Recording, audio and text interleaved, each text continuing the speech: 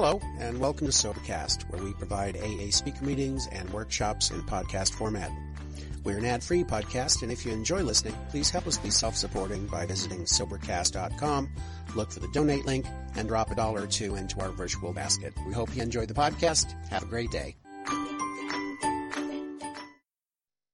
Hi, good evening, good afternoon, good morning, wherever you may be. My name is Henry O, and I'm a very grateful recovered alcoholic.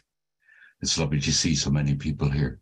Thank you for reminding me one of the things that I needed to be reminded of early on in my sobriety, that I am no longer alone. My sobriety date is the 11th September 2005, and for that I'm extremely grateful that a God that I didn't understand but had a belief in, but was terrified to tell you I believed in God, stepped in and removed alcohol from my life at that time. I have a home group here in Warrington in Cheshire in the UK. It's the Wycliffe Monday night 8 p.m. meeting where we concentrate purely and utterly on Tradition 5 in carrying the message.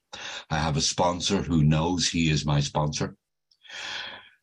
And I get the privilege to sponsor, although I don't like that particular word. I get the privilege to be of service to other human beings, some of who have very kindly come along here tonight to support me, which I'm very grateful for. Those of you who know who you are, thank you for being here, but they will also hold me accountable.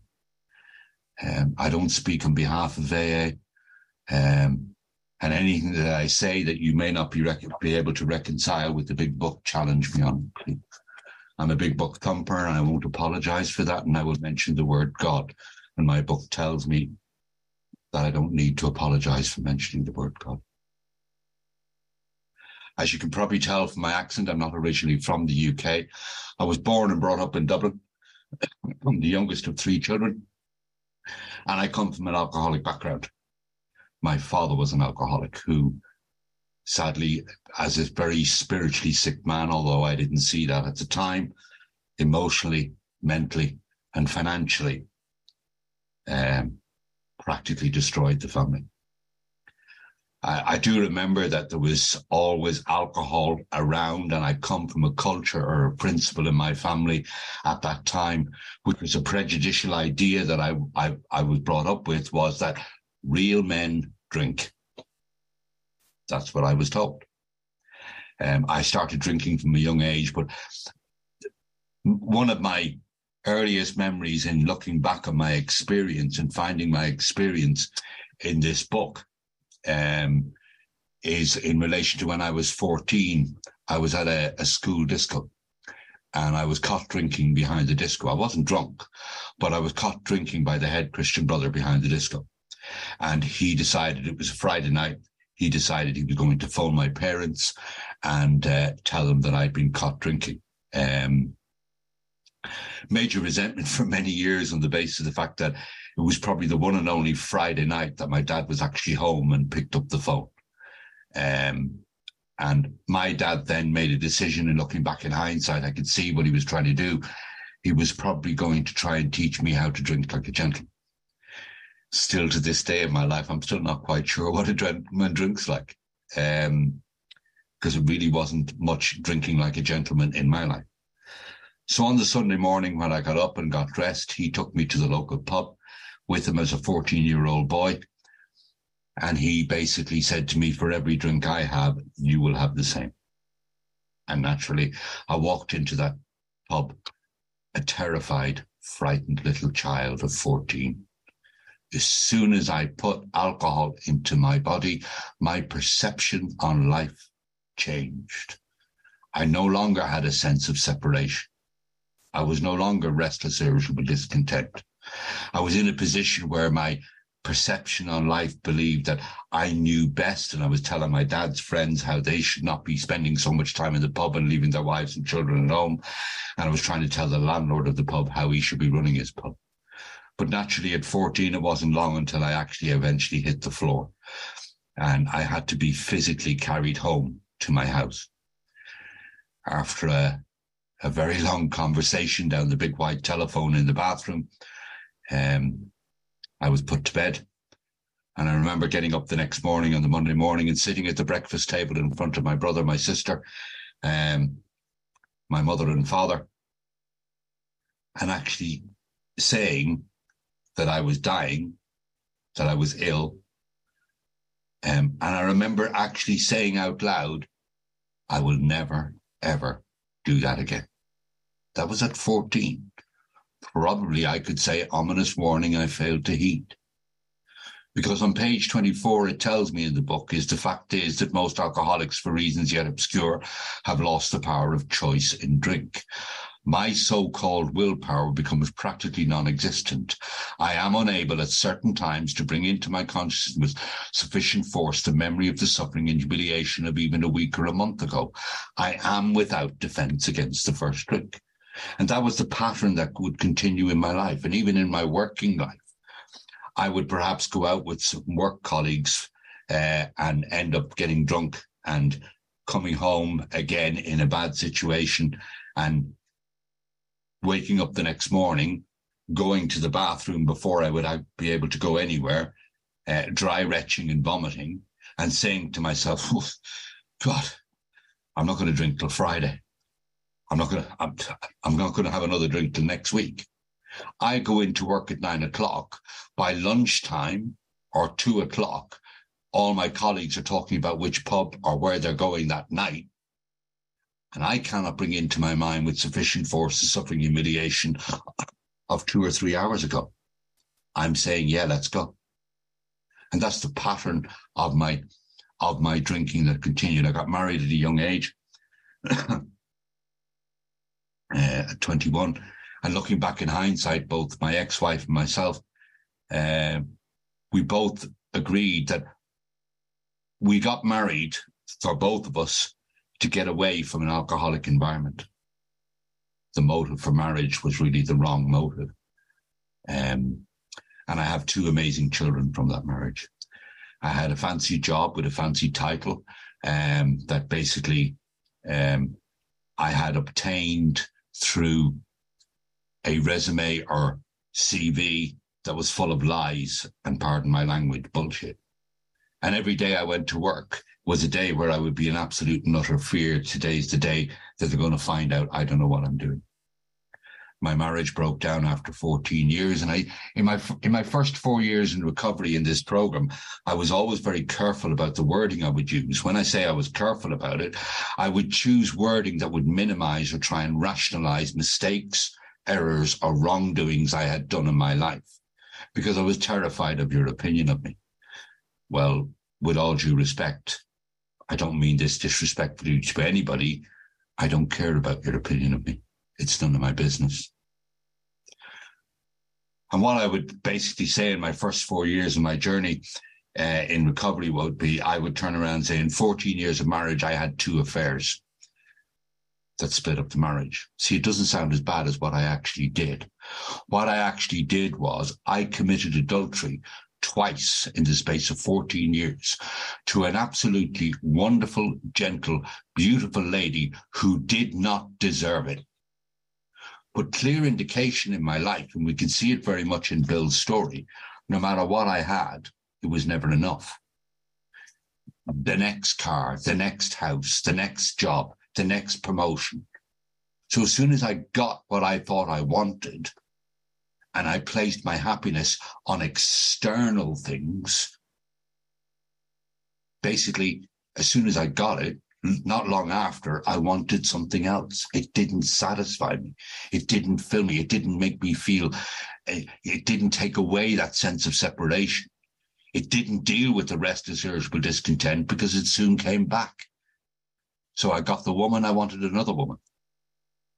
Tried to work it out after 7 years of marriage, which we did. And then 7 years later, I go and do the same thing. So going back to my step 1 experience and my understanding of the unmanageability of my life as described on page 44, going into 45, if a mere code of morals or a better philosophy of life were sufficient to overcome alcoholism, many of us would have recovered long ago. But I found that such codes of philosophy did not save me. No matter how much I tried, I could wish to be moral, I could wish to be philosophically comforted. In fact, I could will these things with all my might, but the needed power wasn't there. My human resources, as marshalled by the will, were not sufficient. They failed utterly. Morally, I know it's wrong to commit adultery. But in my mind, I will rationalize it and reason it under some stupid excuse. Well, she doesn't understand me. And hence the reason why I can see the unmanageability of my life before I ever crossed a line into alcoholism. I'm not a great believer in crossing a line into alcoholism, because if there was a line, to my mind, I kept moving the damn line because my illness progressed.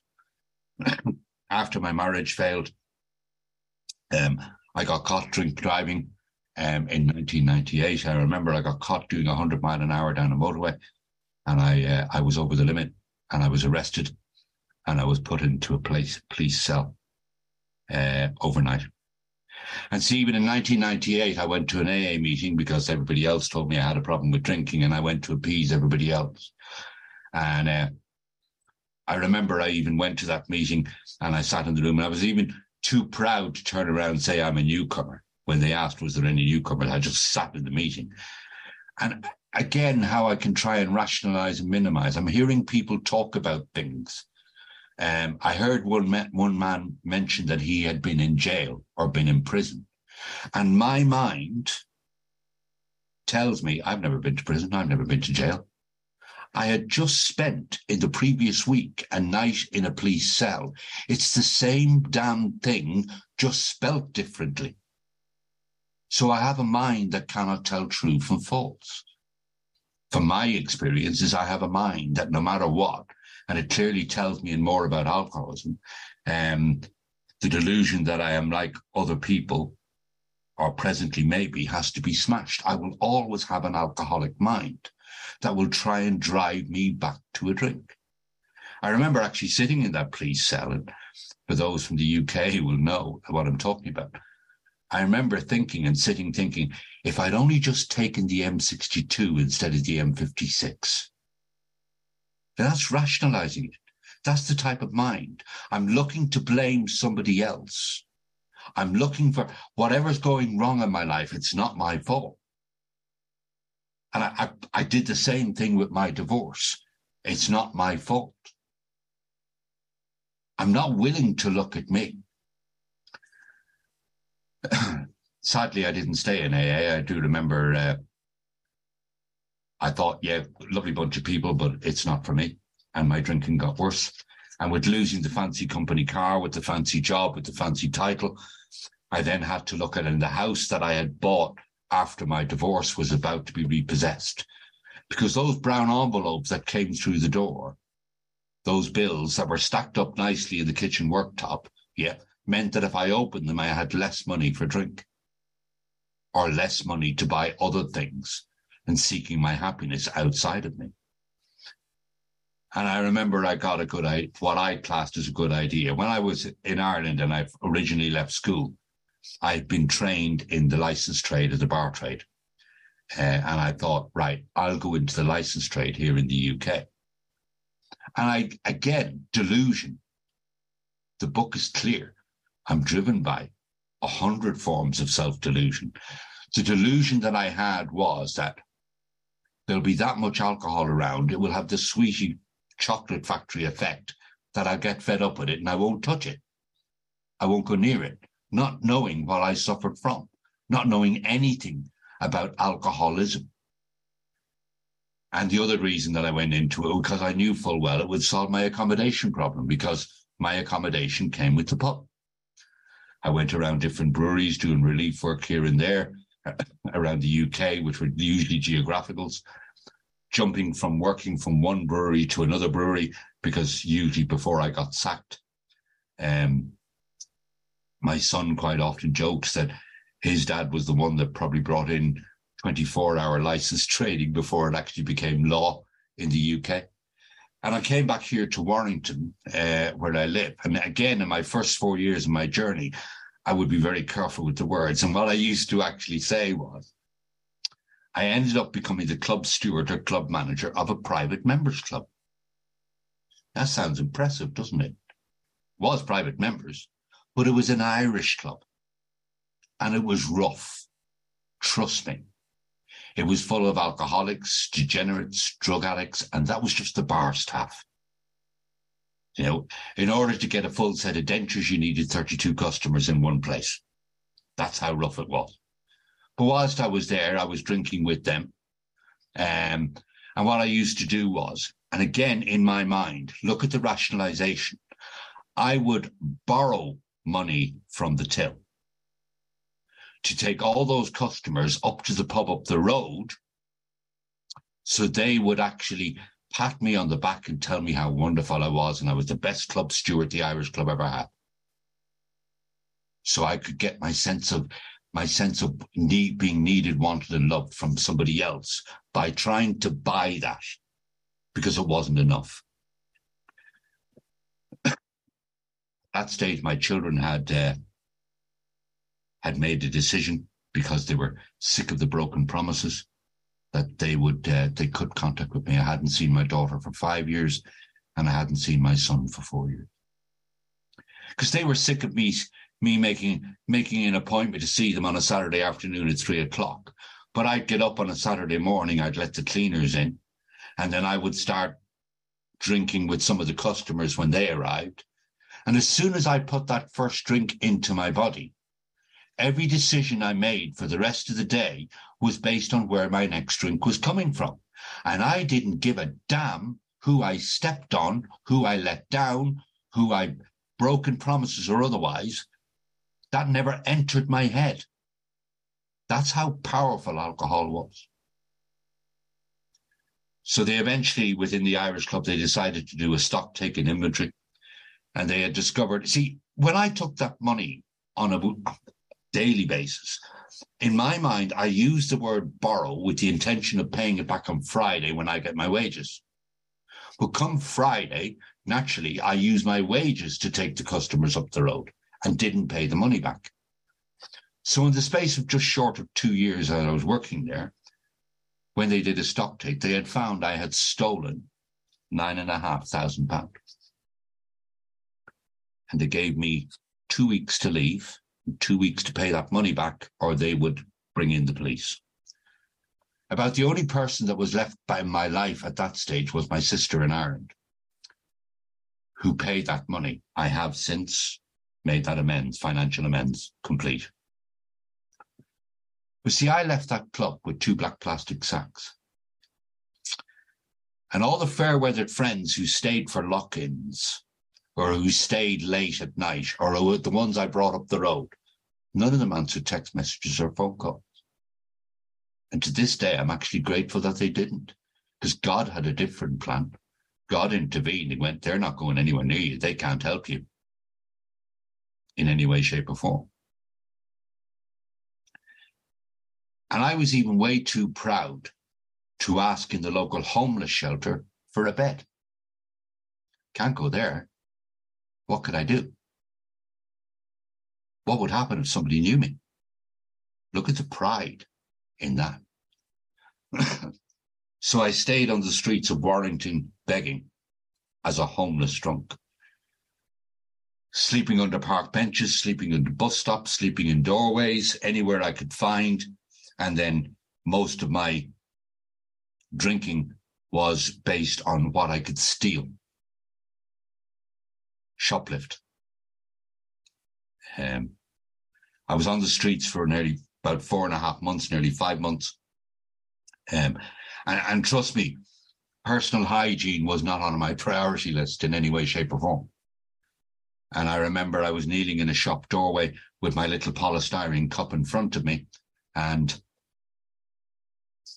as I said, I hadn't seen my daughter in 5 years, and I hadn't seen my son in 4 years. And I looked to my left, and I saw my daughter walking up the road. Now, my natural instinct is I don't like pain, emotional, mental, physical. My natural instinct is to run. But I didn't. God had a different plan. But I do remember that I'm sitting there with my polystyrene cup in front of me, not having washed, shaved, or otherwise showered in 4.5 months, and my bottle of cider beside me. And I'm thinking and I'm begging God, please, God, don't let her see me. Don't let her recognize me. But she came up to where I was and she leaned against the wall next to the doorway. She stared at me. And see, when I read that piece on page 24, that I'm unable to bring into bring into our consciousness with sufficient force the memory of suffering and humiliation of even a week or a month ago. See, I'm so selfish and self-centered. I'm thinking about my suffering, my humiliation. But I tell you what, I could see the suffering and humiliation in her face as the tears started to well up in her eyes. And she stared at me. And she pointed at me and she turned to the lad that she was with, who was her then boyfriend. And what she actually said was, "See that man there? That man used to be my dad."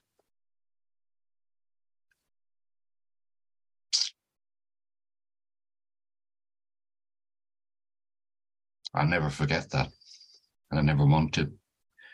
That was the day that I made a decision based on self, based on my selfishness, my self-centeredness, as if I had not caused enough chaos in my family's life, that I would do what the book talks about as the ultimate sacrifice. With the little money that I had begged, I bought over-the-counter medication. I walked to a DIY store, a B&Q, and I stole a bottle of white spirits. Why I've done white spirits, I've never known. I've never understood why I did that. And I sat in the corner of the car park, basically taking the medication and downing the white spirits, tears rolling down my eye. Not really knowing whether I wanted to die or not really knowing whether I wanted to live. Bill's story explains it really well. There's a paragraph of Bill's story where it says on page 8, "No words can tell of the loneliness and despair I found in that bitter morass of self-pity. Quicksand stretched around me in all directions. I had met my match. I'd been overwhelmed. Alcohol was my master." Every time I read that, and I get the privilege to read that with another human being when I'm working with another alcoholic, that hits me in my gut. God had a different plan and sent an angel. That was the 11th September 2005. To this day, I do not know who that angel was. I ended up in a general hospital and then I ended up in a psychiatric hospital. I was committed into a psychiatric hospital because I was considered to be a danger to myself. In the psychiatric hospital, while I was there and then dealing with psychiatrists and psychologists and counselors and everyone else, if they mentioned alcohol as potentially being my problem, I would challenge them. And I would turn around and say, "You are joking. Alcohol is the only thing that keeps me alive. So alcohol had become my solution. It's not my problem." I was visited by an old-timer, a gentleman on a 12-step call, came to see me, and we were having coffee, and he basically turned around and he said, "Henry, have you ever tried AA?" Now, bearing in mind what I told you, in 1998, I'd been to one meeting, and my response was, "Yeah, I tried AA, it doesn't work for me." And now I know when you have an old-timer who basically gets a slight smirk on his face, there's a pause before he responds to you, he's about to come out with something profound that you're absolutely not going to be able to respond to. Trust me. Apparently, I've become one. He looked at me with that slight smirk, and then he turned around and said, "You're dead right, Henry. AA doesn't work for you. You work for AA." Got me. I hadn't heard that in that meeting that I'd been to. So I went down to the meeting on the Monday night, and it was the first time I'd seen the scrolls of the steps and the traditions on the wall. I do remember when I walked in thinking, good God, there was only 10 commandments, but you lot have added 2 more.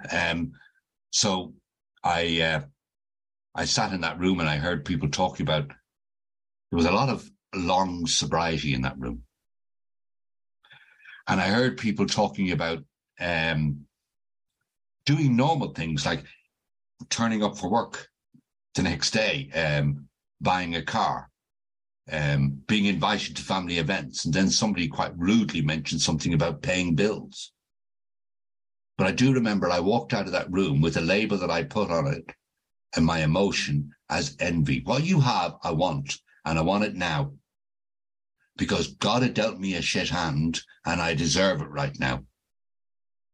That's the way my mind, my impatient mind, was going. So I borrowed a copy of the big book from the nurse's station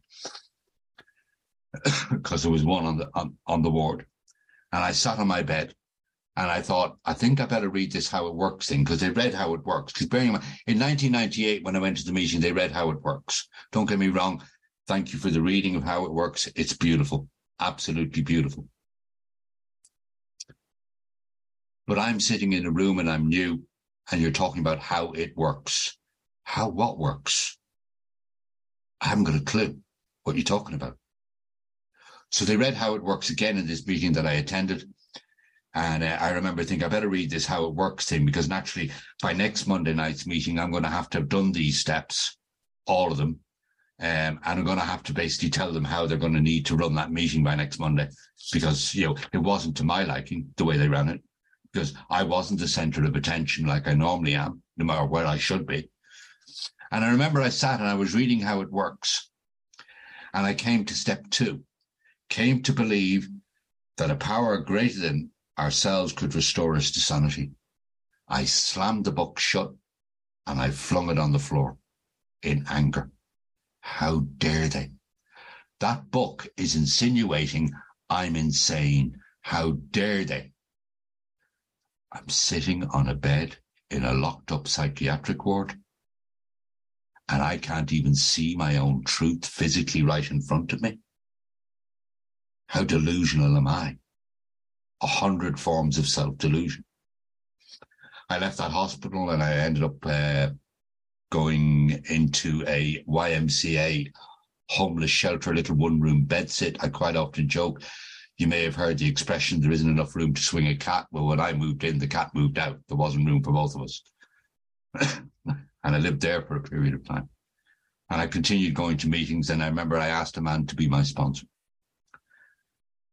And the reason I have to be honest, I asked the man to be my sponsor was I heard him turn around and say he was a bank manager. I thought, aha, you're just what I need. You're going to sort my finances out. Selfish, self-centered, self-seeking. That man took me through the work using the 12 and 12. Don't get me wrong. I have no animosity, no resentment against that man in any way, shape or form.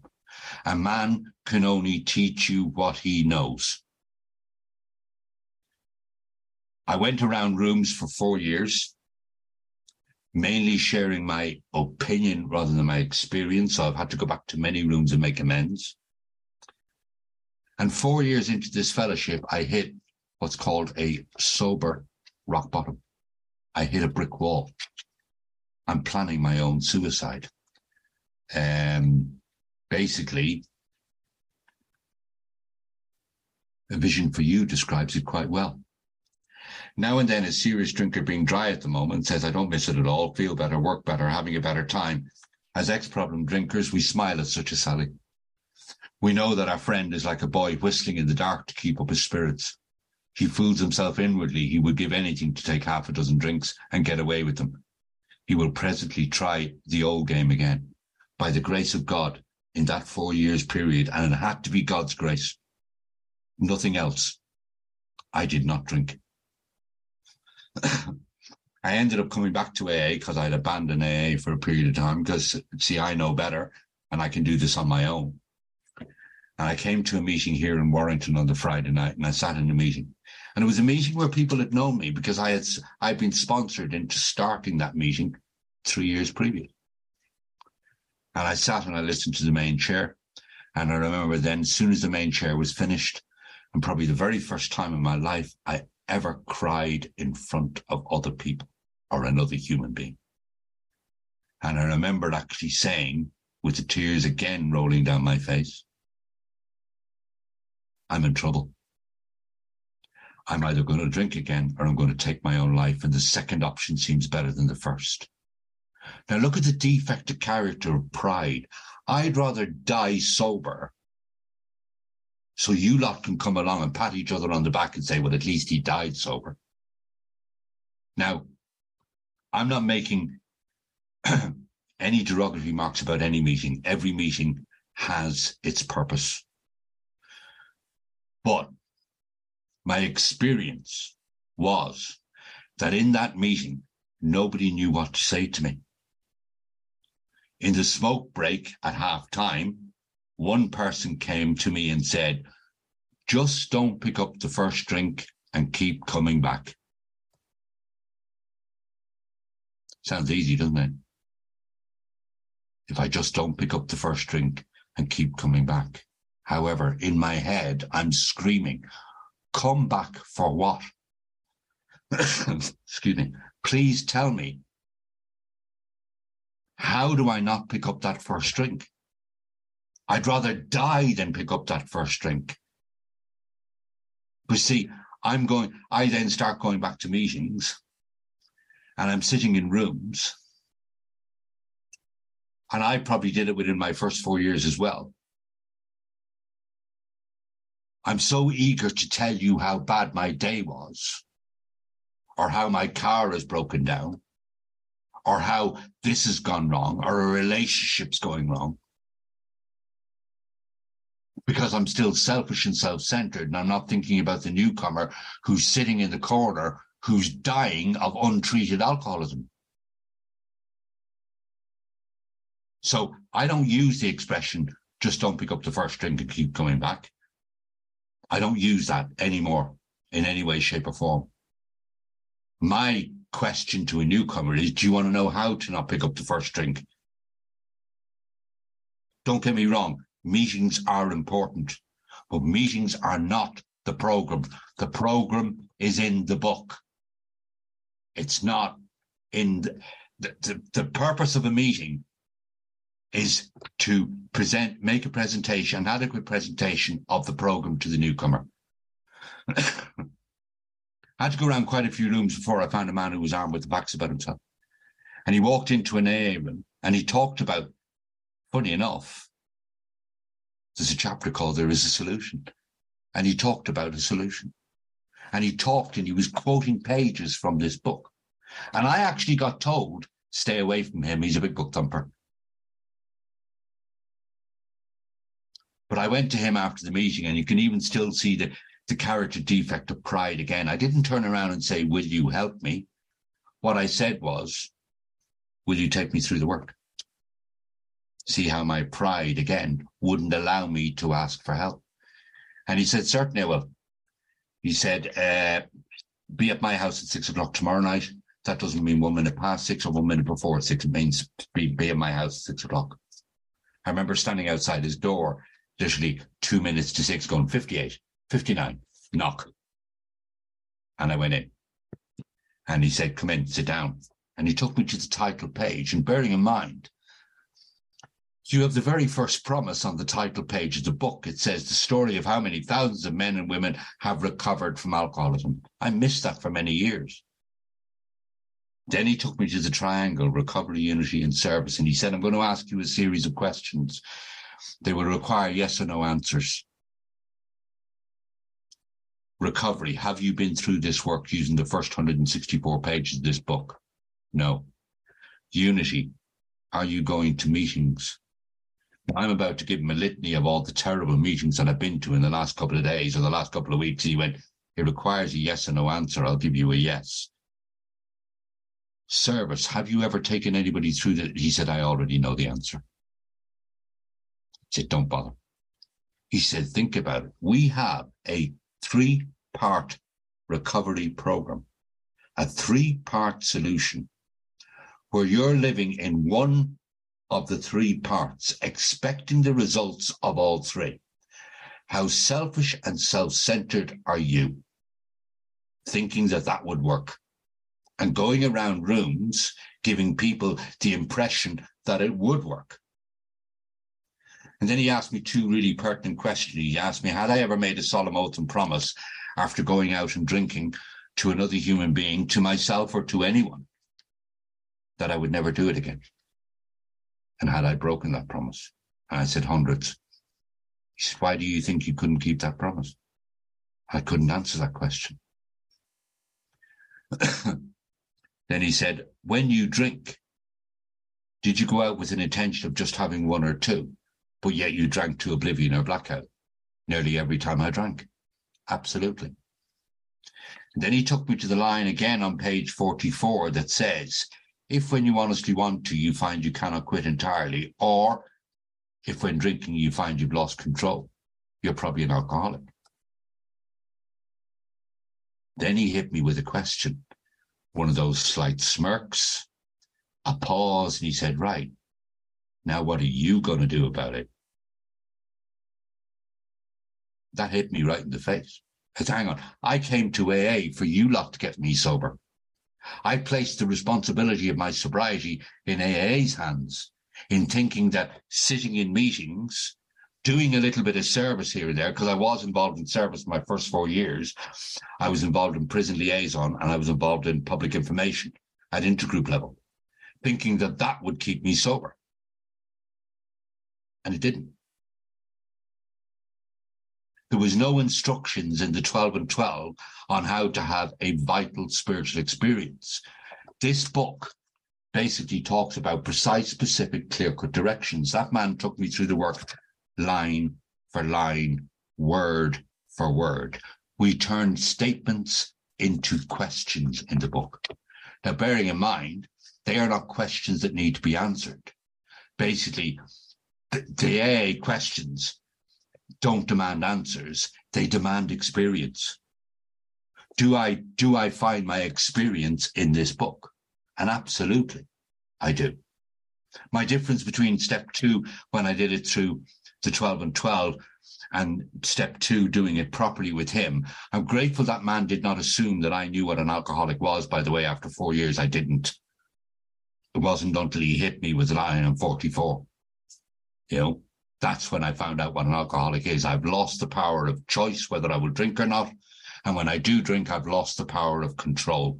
When I do drink, I'm powerless.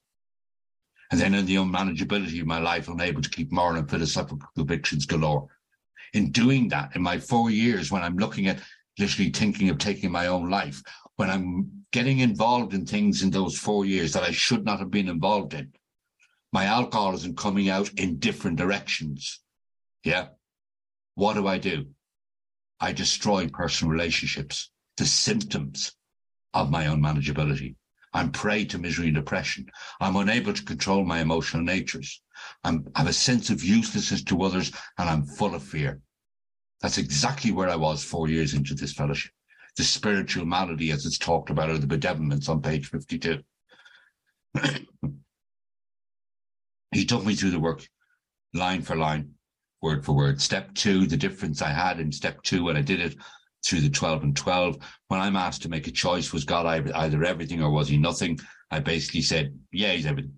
But in my mind, I'll have a part-time God Monday to Friday, leave me alone Saturday and Sunday, because that's where the women are. So I hadn't made that choice. You know, the book talks about it, that God does not make too hard terms with those who seek him. So I have to fully concede to my innermost self that I'm alcoholic. I also have to fully concede to my innermost self that God is either everything or he's nothing, because lack of power, that is my dilemma. Where am I to find that power? The step 2 is asked me just come to believe that there is a power. So if it is a necessity that you struggle with step 2, on that basis, just place yourself in a position to be found by God. Open your mind. Lay aside prejudice. When I made that conscious decision that God is everything in my life, and trust me, he is right here, right now with me, before I came on this meeting and during this meeting. Basically, I'm then able to go in and take step 3 properly. Because bearing in mind, the book asks me, being convinced I'm now at step 3, what do I need to be convinced of? The 3 pertinent ideas: that I'm alcoholic, drunk or sober, and cannot manage my own life. That probably no human power can relieve my alcoholism. That includes my sponsor. That includes the people in the meetings. That includes the people in AA. That God can and will if he sought. It's just asking me to seek him. Those 3 pertinent ideas are simply a summary of everything that I've read and found my experience between pages 20 and 57 in the book. They're just a summary of what I've read. And going into step 3, basically, and looking at it, particularly in 60, 61, and 62, when I'm looking at it, in going into step 3, my selfishness and self-centeredness, the book talks about the vital spiritual experience that's required, which is a revolutionary ideas, emotions, and attitude, which were once the guiding forces of these men, turned the statement into experience. What were once the guiding forces? What were my guiding forces? If I'm being guided, I'm being driven. If I'm being driven, what am I being driven by? Guess what? It tells me. Driven by 100 forms of fear, 100 forms of self-delusion, 100 forms of self-seeking and self-pity. They were my guiding forces, that the world revolved around me. So a revolutionary change in my outlook on life. That's the vital spiritual experience that I'm seeking to find. And I can only find that when I resign my position as playing God in my own life. Clearly, it basically talks about it in page 62. When I got to step 3 with this man who took me through the work properly, who's still my sponsor, he asked me about the decision I was making in 3. And my response was that my decision is to turn my will and my life over to the care of God. He said, that's an affirmation of the decision you've made before that. You're wrong. And I tried to argue the point. He said, read the book. It says, this is the how and the why of it. First of all, I had to quit playing God. It didn't work. Is that my experience? Absolutely. Next, I decided that hereafter, in this drama of life, God is going to be my director. He is the principal. I am his agent. He is the father. I'm his child. For 4 years in this fellowship, I was the principal and God was my agent. And I tried to argue this point. He said, well, read the step 3 promises on page 63. When I sincerely take such a position, what position? That from here on in, he's the director, he's the principal, I'm the agent, he's the father, I'm the child. All sorts of remarkable things follow. I have a new employer. And when we talk about God does not make too hard terms with those who seek him, what terms is God actually going to make? Well, it clearly says it on the next line. He provides what I need. 1, if I keep close to him, my experience is in 10 and 11, and 2, perform his work well in 12. There's the terms. They're not that difficult to keep. So when I took step 3 properly and on my knees offered myself to God to build with me and do with me whatever he wants, technically, once I take step 3 properly, my life is no longer my business. It's his business. I go where I'm sent.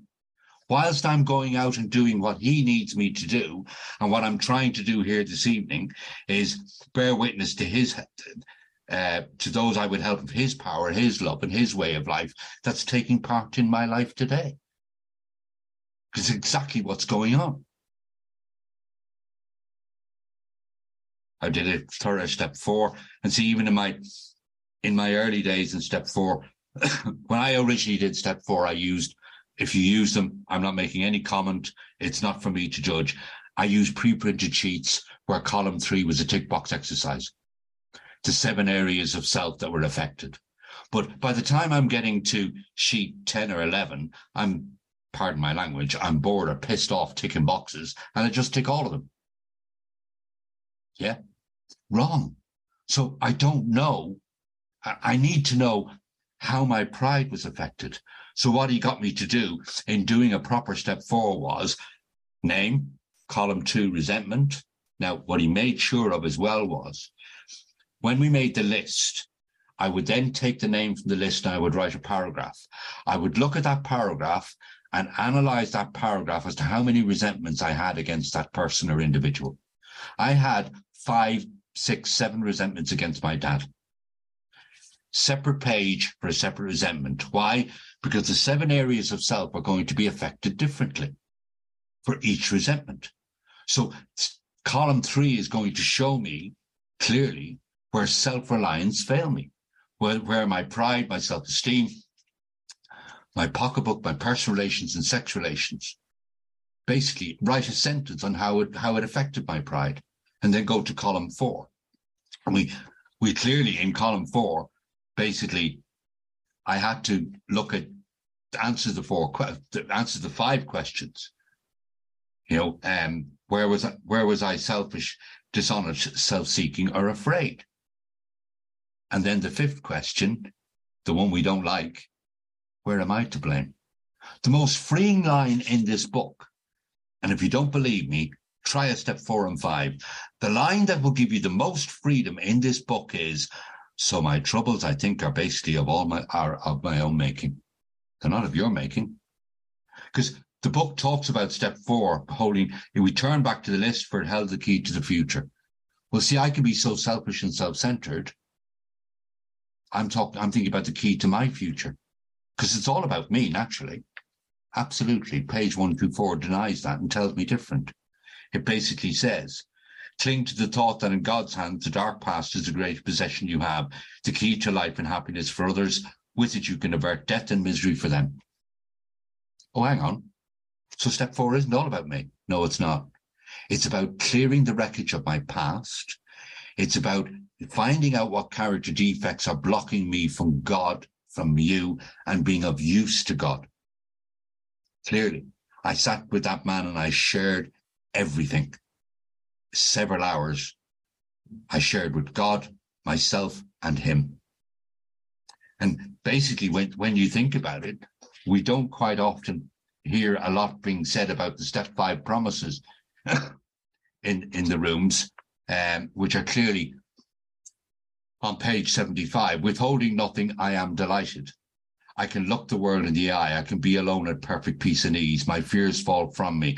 I begin to feel the nearness of my Creator.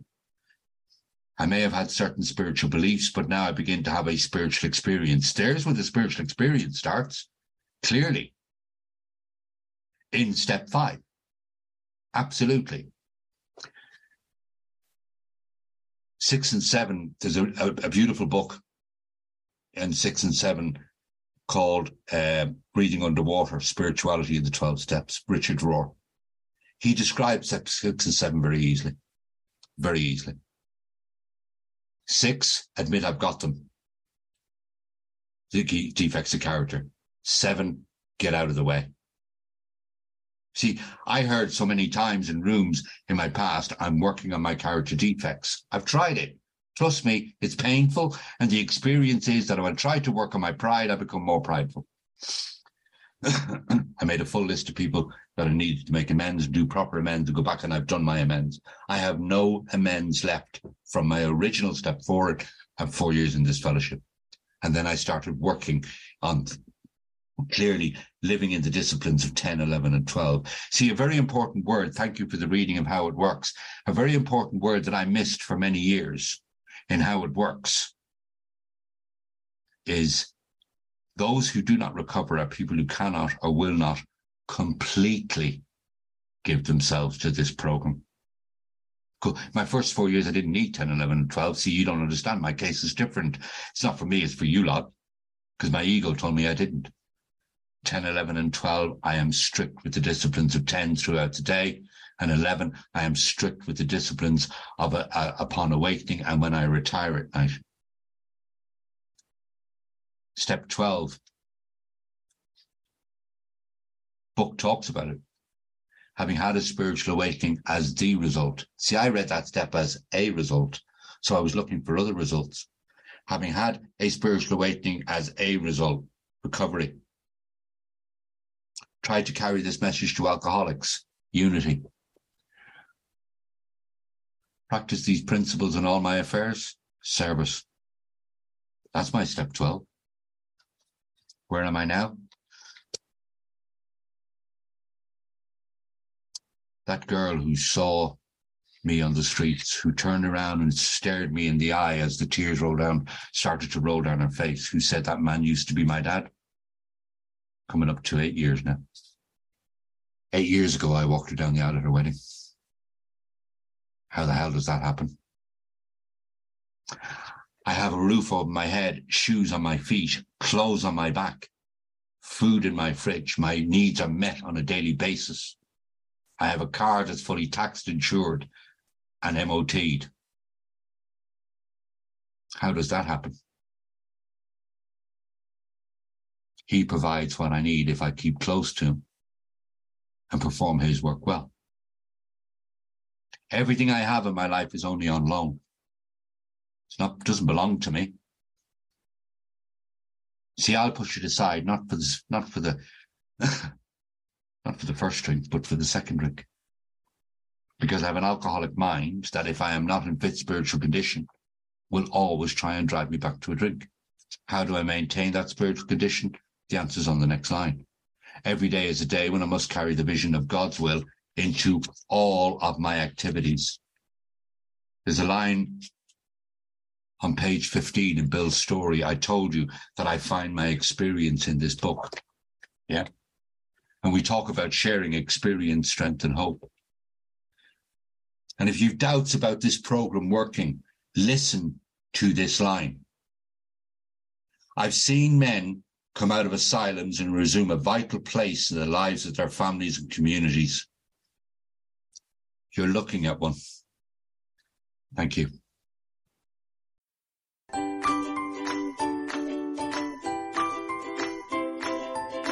Thanks for listening. I hope you enjoyed the podcast. Sobercast is ad-free, and we'd like your help in order to keep it that way.